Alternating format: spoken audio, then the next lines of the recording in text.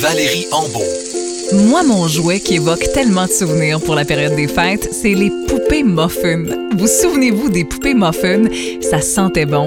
Il y avait comme une espèce de chapeau sur la tête de la poupée et ça formait un cupcake. Ça sentait bon. J'en avais 17 puis j'en voulais 27. Ça sentait la fraise, la gomme ballon, le chocolat.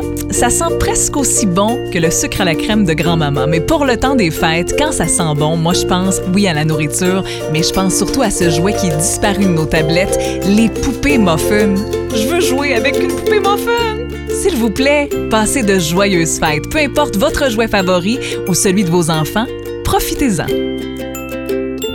102.7 Rouge FM.